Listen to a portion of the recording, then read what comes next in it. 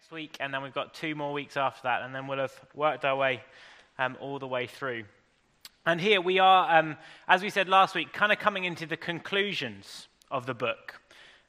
We saw last week, if you were with us, the preacher was showing us this pretty bleak picture of life. Well, it was really a picture of death, that death is coming, that death is crushing, that death is uncontrollable. And then he, in this slight reversal of what we might expect, called us then to live a life of joy, making the most of what God does give us in the here and now. And in tonight's passage, well, it's not 100% clear immediately. I think there is one central message for us to see. And the preacher wants to show us again and again this evening a slightly different now approach to think about life in the here and now.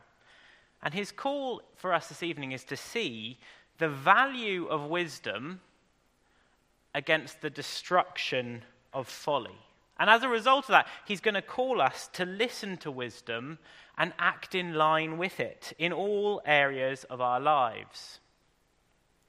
Now, we've already said this isn't a straightforward passage, so you are going to have to work with me here. Do keep the passage in front of you, and we'll try to get there. But as I say, I think that main point we're going to see again and again. It is this contrast between wisdom and folly. And therefore, the call for us tonight is to be thinking, as we're listening to what the preacher of this book is saying to us, we can be asking, am I living wisely or foolishly? And will I choose to live wisely or foolishly going forward? With that question ringing in our ears, let's look at the first tactic that the preacher employs in pushing us to live wise lives. And that is, first of all, to show us that wisdom is valuable, and so we need to listen to it. See how he begins there in verse 13. I have also seen this example of wisdom under the sun, and it seemed great to me. You couldn't get a much more positive start, could you? Great, this is wisdom. Why is wisdom great? Well, he goes on to demonstrate in this really striking little story. Read with me in verse 14. There was a little city with few men in it, and a great king came against it and besieged it, building great siege works against it. But there was found in it a poor, wise man, and he, by his wisdom, delivered the city. Now, as we hear this story, this is meant to inspire us. This is the classic underdog, right? The underdog story. You can imagine this being made into the movie, right? A poor man in his little city. What chance has he got against this mighty king and army? And yet he wins. How? Verse 15, we don't know exactly how, but we're told something of it. It is that by wisdom he comes out on top.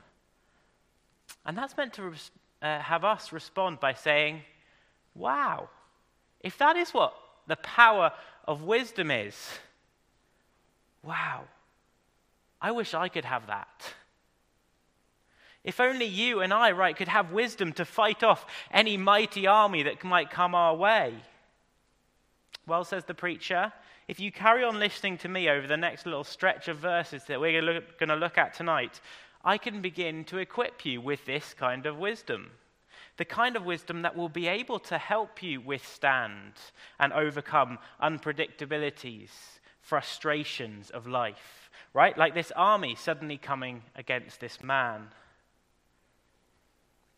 So that is the preacher's opening gambit here, to inspire us to seek after wisdom, because this is what it's like. It's so powerful, so valuable. But as ever in this book, the preacher is nothing but a realist. We've seen that, haven't we, time and time again. So look then how he carries on in verse 15. This poor man has saved the city, hasn't he, by his wisdom, incredibly, yet no one remembered that poor man. Not only that, but then look at the verse 16. But I say that wisdom is better than might, though the poor man's wisdom is despised, and his words are not heard. A pretty shocking reversal, isn't it? This is pretty brutal, but it's also pretty realistic. The preacher is saying wisdom might be immensely valuable, but so often people do not listen to it. And he's saying to us, don't expect everyone to listen to it or rejoice in wisdom. It seems that despite this remarkable man's work in saving the city, he is now sidelined. Not even a statue to commemorate his mighty work in saving the people. No chat show to tune into. He's just completely forgotten. Why? Well, again, we're not told. Perhaps it might be jealousy of others who come and take his place in ruling. Might be just the busyness of life. But whatever it is, the fundamental problem that we then see here is at the end of verse 16. Do you see there? This man's words are not heard. That is the key word here, heard. And we can see that because then the preacher repeats it in verse 17. He writes, the words of the wise, heard in quiet, are better than the shouting of a ruler among fools. See, the problem is that fools will not listen. No matter how loud you shout at them, and no matter who is shouting at them, they will not listen. So the warning here is don't be like them. But instead, hear this man's words. Hear the wise man's words in quiet. The picture there, I think, in the first half of verse 17 is of someone who seeks out and calmly sits in quietness, reflecting on wisdom. The wisdom that wise people around him has told him. That is wisdom truly being heard, isn't it?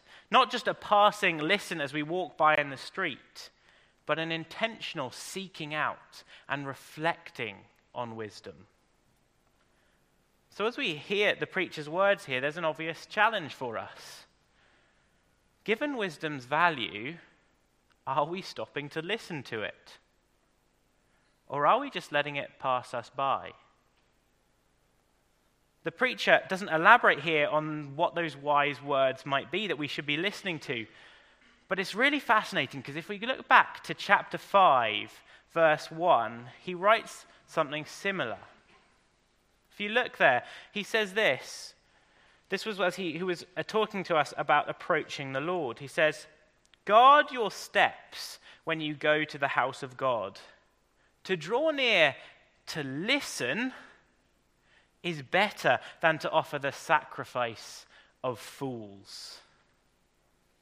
So for the preacher, unsurprisingly, as he has time and time again drawn us back to God in this book, wisdom must primarily be found in drawing near to God and listening to him. Just as the Israelites, right, would have had God's law written down that they could return to and listen to in the preacher's day, well, today we have the immense privilege, don't we, of having the whole of Scripture before us. In a book like this, or even on this as we go through our daily lives. But the question is, are we listening to it? Are we people who genuinely come back again and again to God's wisdom as an ongoing source of encouragement, blessing, comfort, refreshment, and help in our lives? Because that's what it is. And if we're not those kind of people, we are missing out on so much, aren't we? For example, we can turn to God's word in the midst of struggles and weaknesses because it speaks challenge, comfort, and help. When temptation comes upon us, we can take up God's wise, true words and be reminded that our body is a temple of the Holy Spirit, whom we have from God. We are not our own. Or we can be reminded that the love of money is the root of all kinds of evils, and many people have wandered away from the faith because of it. Or when perhaps we're fearful, for whatever reason that might be, we can pick up God's word, and we can be reminded that he will never leave us or forsake us. And we can be reminded that nothing in all of creation will be able to separate us from the love of God in Christ Jesus our Lord.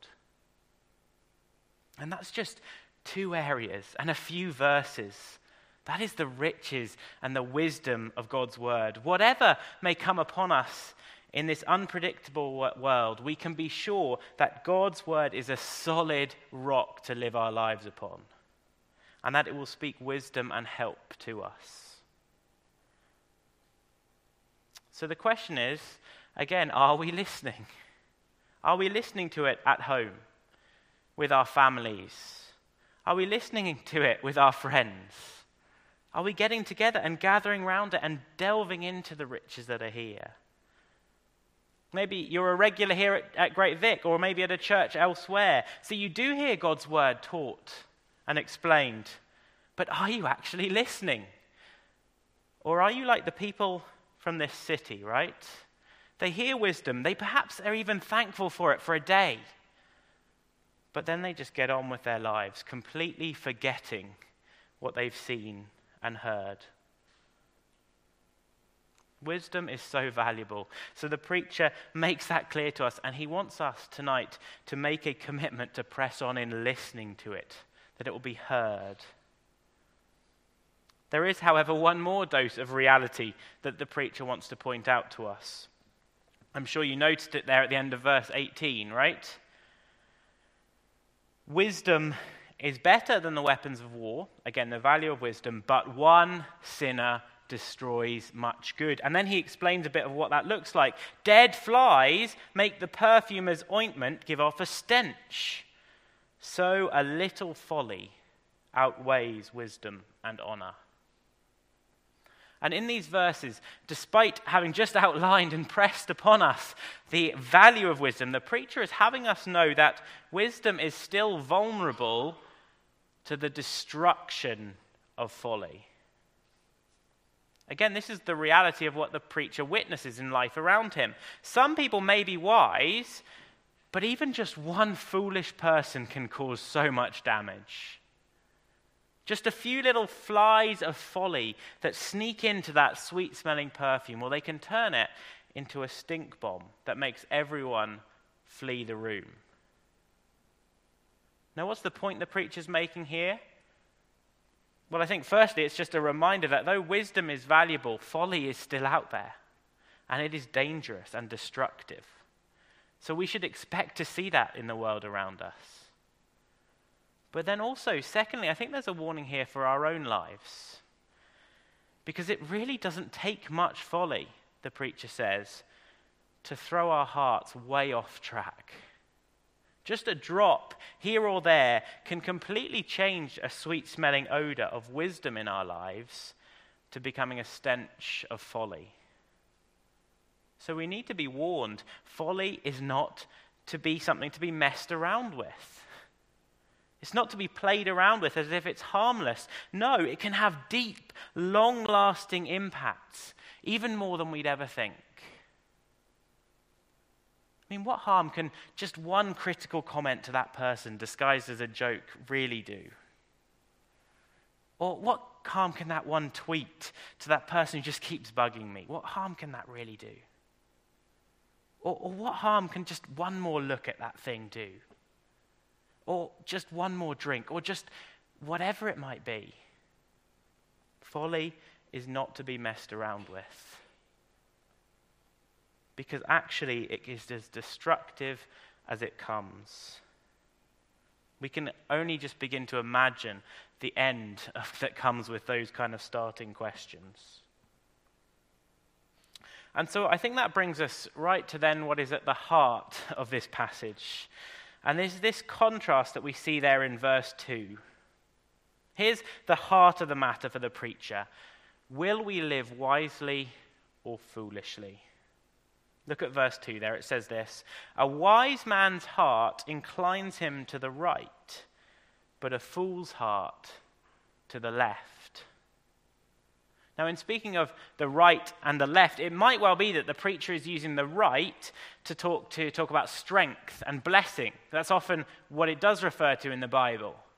But whether that's immediately in view here or not, the picture is clear, isn't it? A wise man's heart, well, it leads him this way, and a foolish man's heart, well, it leads him in completely the other way. See, for the preacher here, he's recognizing a fundamental truth that we see throughout the Bible. There is no middle ground in living our lives. There's no middle path. And depending on the path we take, well, that's going to have far-reaching consequences. Proverbs in particular picks up on this, and Proverbs 9, it picks up on these completely opposing paths that we can choose to take, either going to the house of wisdom or to the house of Lady Folly. Where those entering the house of wisdom, well, they will live and walk in the way of insight. But those entering Lady Folly's house, they do not know that the dead are there, that her guests are in the depths of Sheol. The path of life or of death.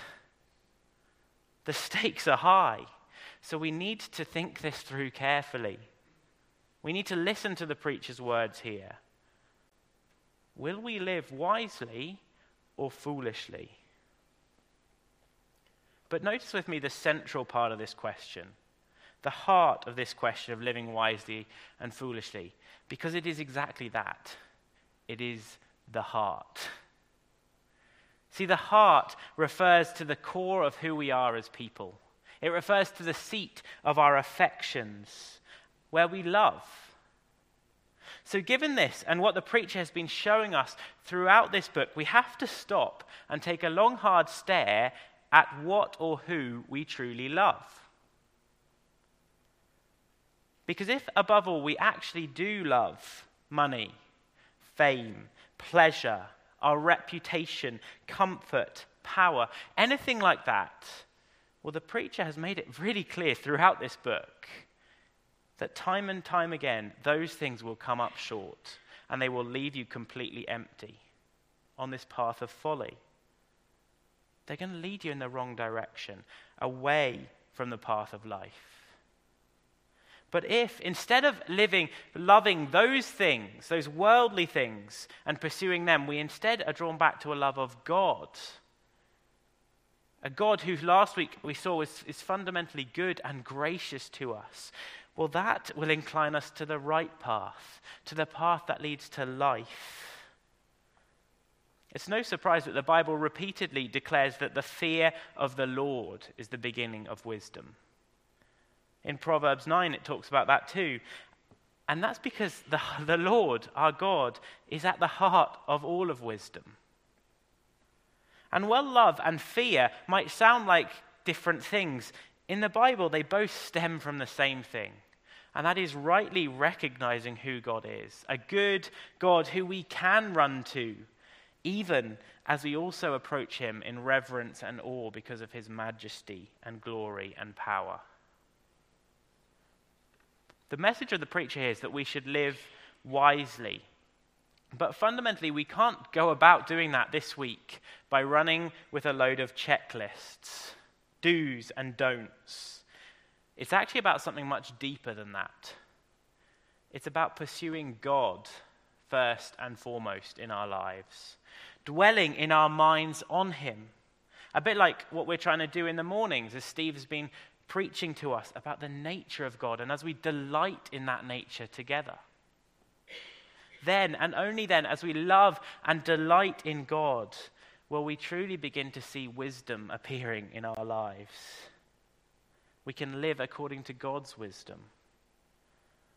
So this evening, as we hear the preacher's words, don't just settle this week for making wiser choices, but instead ask for God's help to, first of all, as we sang this morning in that song, "Be Thou My Vision," make him and him only first in my heart. Make him the treasure that we chase after. Verse 3, if you look with me, is a picture of the opposite of this, of what a foolish person looks like, lacking any sense. And even despite all of that, they go around telling everyone else that they're the fools. Well, the preacher doesn't want us to be like that. And so in the next verses ahead, he now turns to some of that practical wisdom that we said we often see in the Bible too. Practical wisdom for our daily lives. And here, from verses 4 to 15, he's going to give us three specific areas of life to be wise in.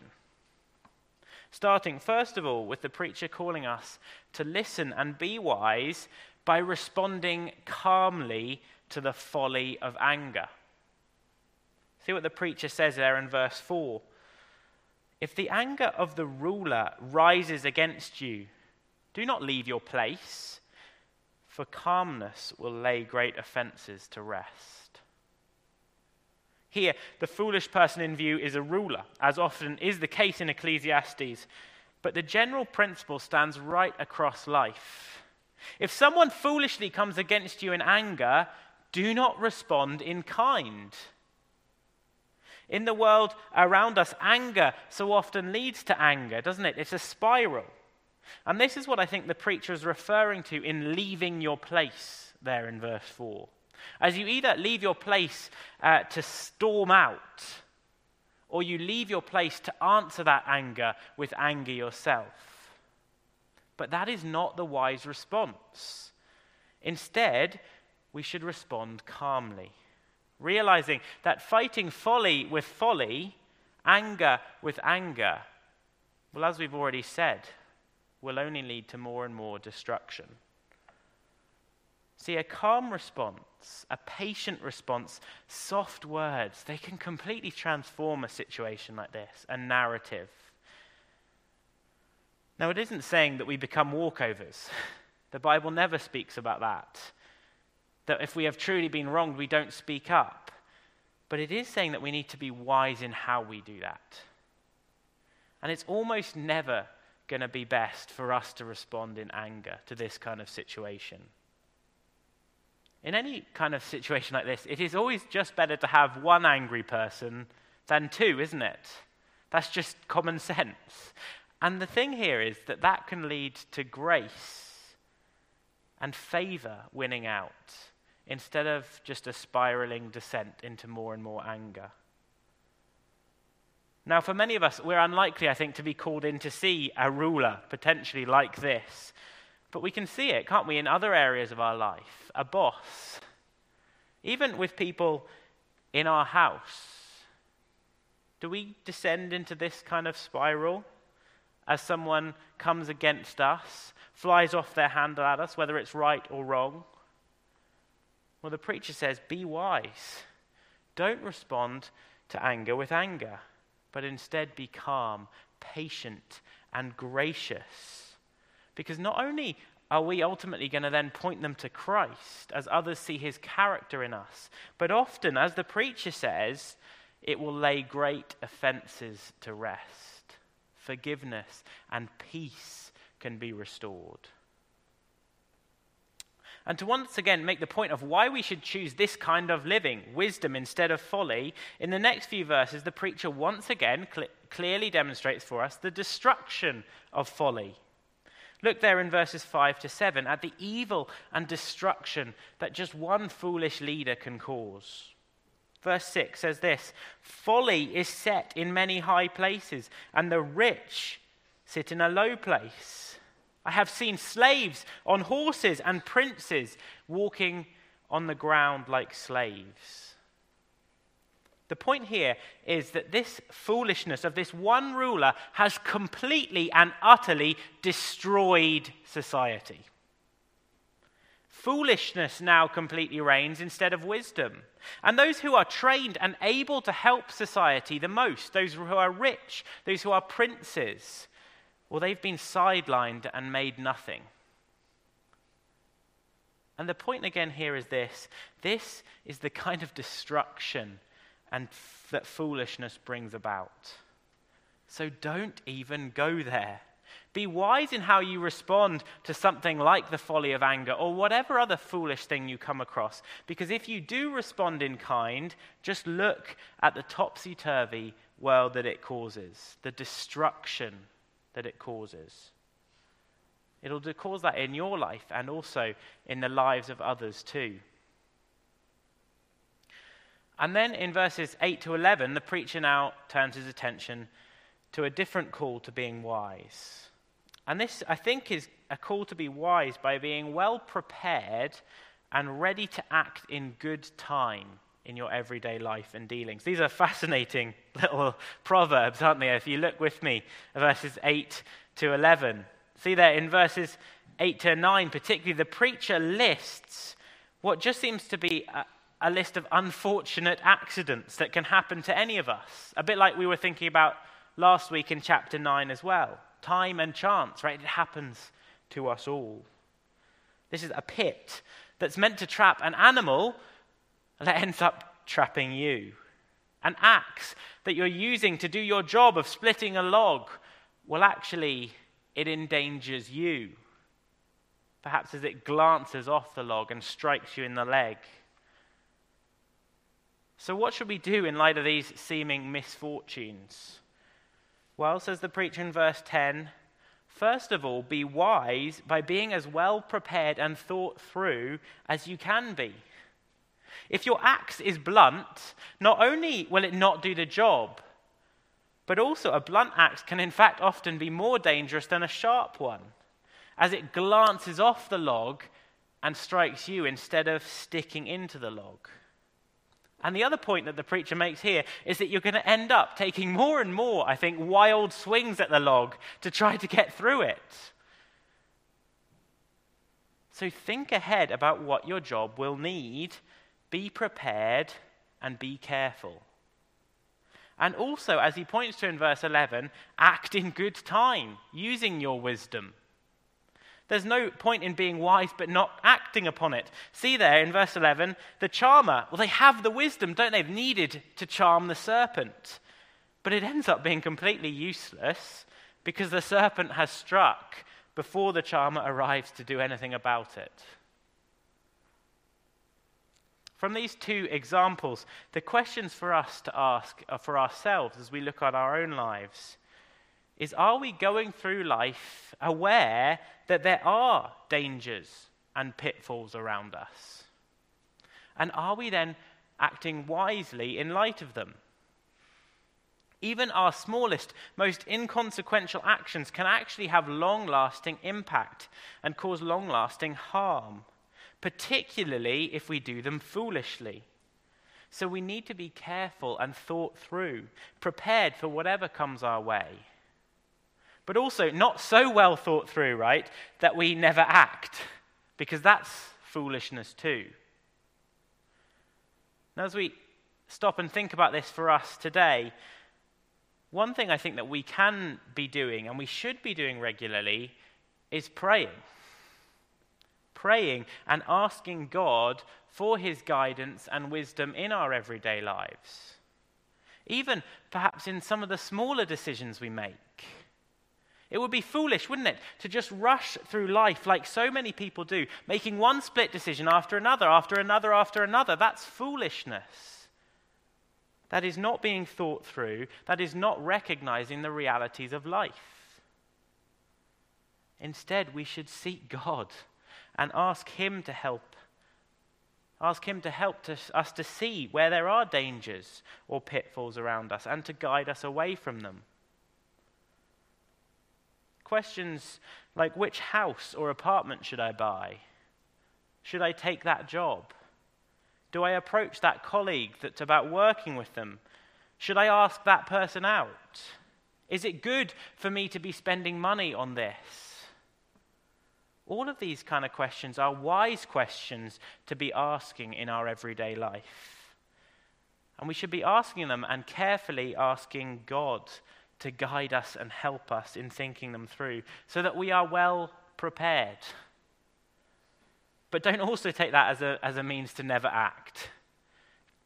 Because having thought things through, we are then sought to go and to live out wisdom.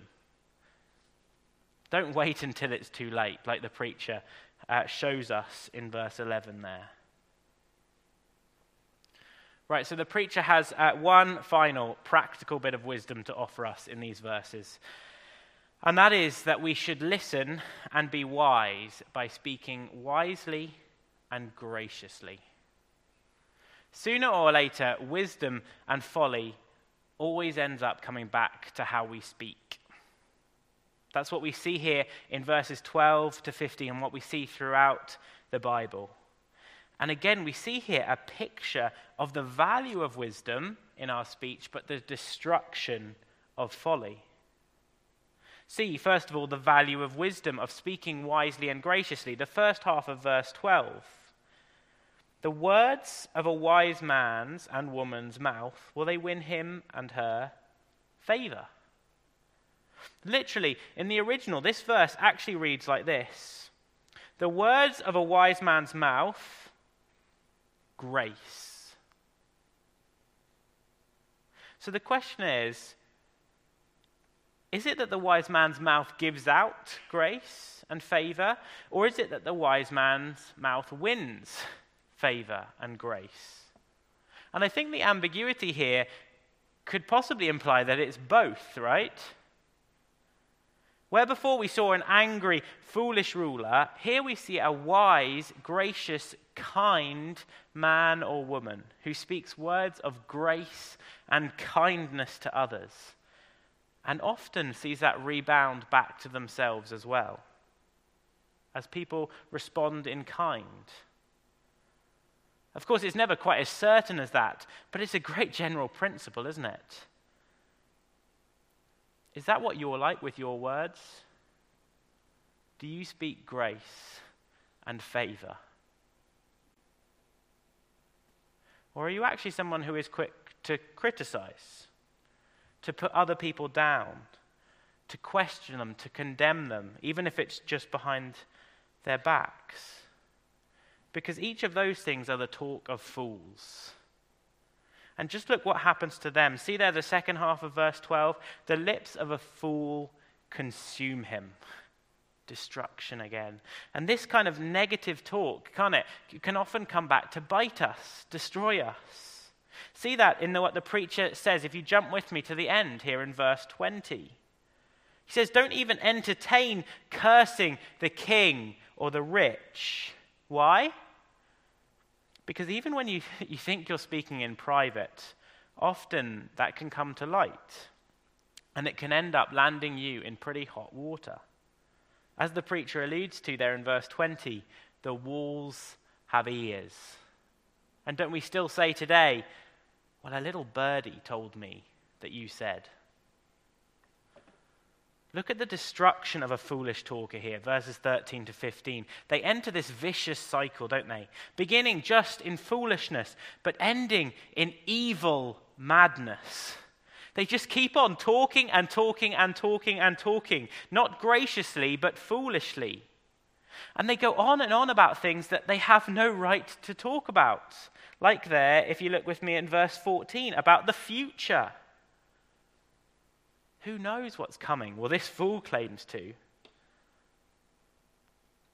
But do you see there in verse 15? All of that talk amounts to nothing. The toil of a fool, which is pretty much only his speech, right? A fool very rarely actually does any work. Well, when all's said and done, it wearies them, and they don't even know the way to the city. Something as obvious as the large place that you would have to go pretty much every single week, perhaps, to go and get your bread and water or whatever you need from town. This fool knows nothing. Our mouths can so quickly lead us astray, can't they? And here, the preacher has vividly reminded us of that again.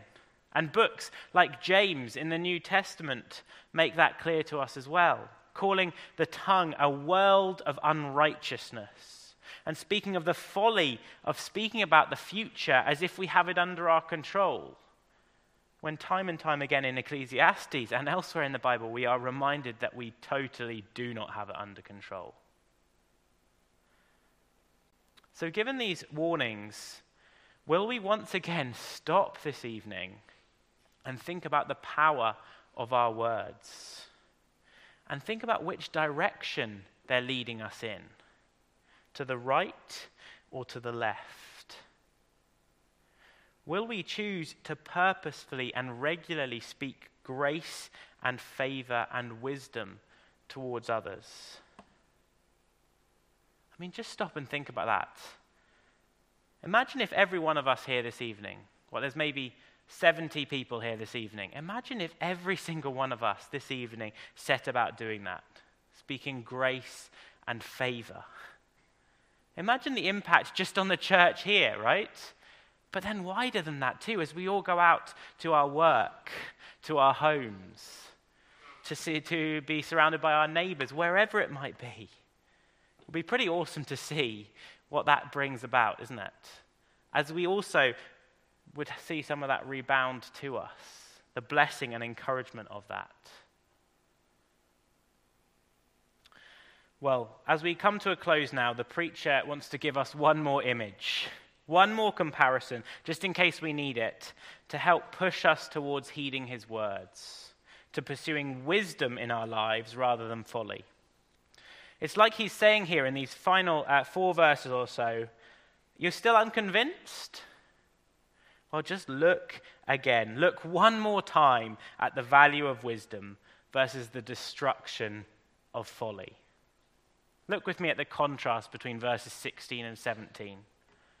Verse 16 pronounces the complete and utter woe, the devastation that comes upon a land when someone who is immature, someone who's foolish like a child, is put on the throne. The princes, do you see that? They should be the ones getting up each morning and running the country. But they're actually getting up each morning and feasting, wasting the day away in drunkenness. Verses 18 to 19 pick up on this, I think. He comes back to this image from 16, then in 18 and 19. And we see the devastation of this kind of slothfulness, this kind of laziness, this selfishness. As the preacher writes, the roof sinks in. The house leaks. These people have done nothing needed to patch up the cracks in the society around them. But instead, they have left them to get wider and wider until the whole thing has collapsed. And that's all happened as they've sung what seems to be this merry drinking song, maybe, in verse 19. Bread is made for laughter, wine gladdens life, money answers everything. This is the ultimate end of foolishness. Complete and utter devastation and destruction. Even as the fool continues on their merry way, often pretty much blind to the catastrophic, devastating consequences of what they're doing and saying. But that doesn't have to be the way it is. Look at verse 17 there. It stands out gloriously. The contrast there. The preacher writes, happy. That is literally blessed. Blessed are you, O land, when your king is the son of nobility, and your princes feast at the proper time for strength and not for drunkenness. Here's the opposite picture, right? A king properly counseled, properly taught, like a son of nobility most often would have been. They rule wisely. They still allow the princes, those who rule, to feast and enjoy life, but at the proper time and for the proper purposes of refreshment and strength. And just look at the value of that kind of wise rule. The land is blessed. As we come to the end of this section of Ecclesiastes, the preacher is setting before us one final powerful contrast of blessing and value that wisdom can bring, not only to ourselves, but also to others around us. And he's comparing that with the destruction that folly inevitably brings. And in light of that, he's saying to us once again, which way will you choose? Will you be wise? Or will you be foolish in your life?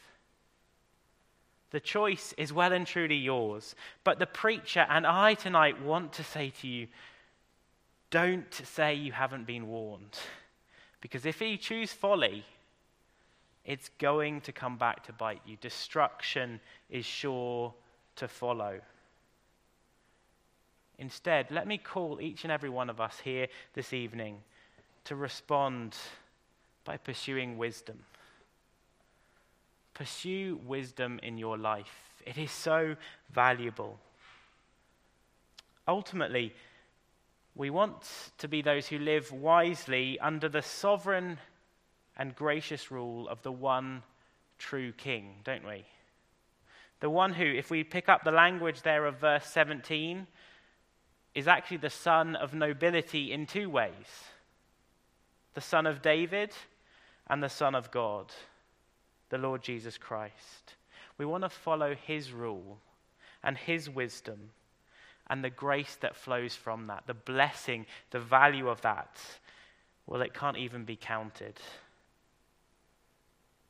We want to live according to the Lord Jesus Christ and the Lord's wise and gracious and good ways, because ultimately that leads to life. Life to the full now and eternal life to come. Here's what Jesus himself says: I came that they may have life and have it abundantly. Let's live wisely under his sovereign rule in our lives. Let's pray together.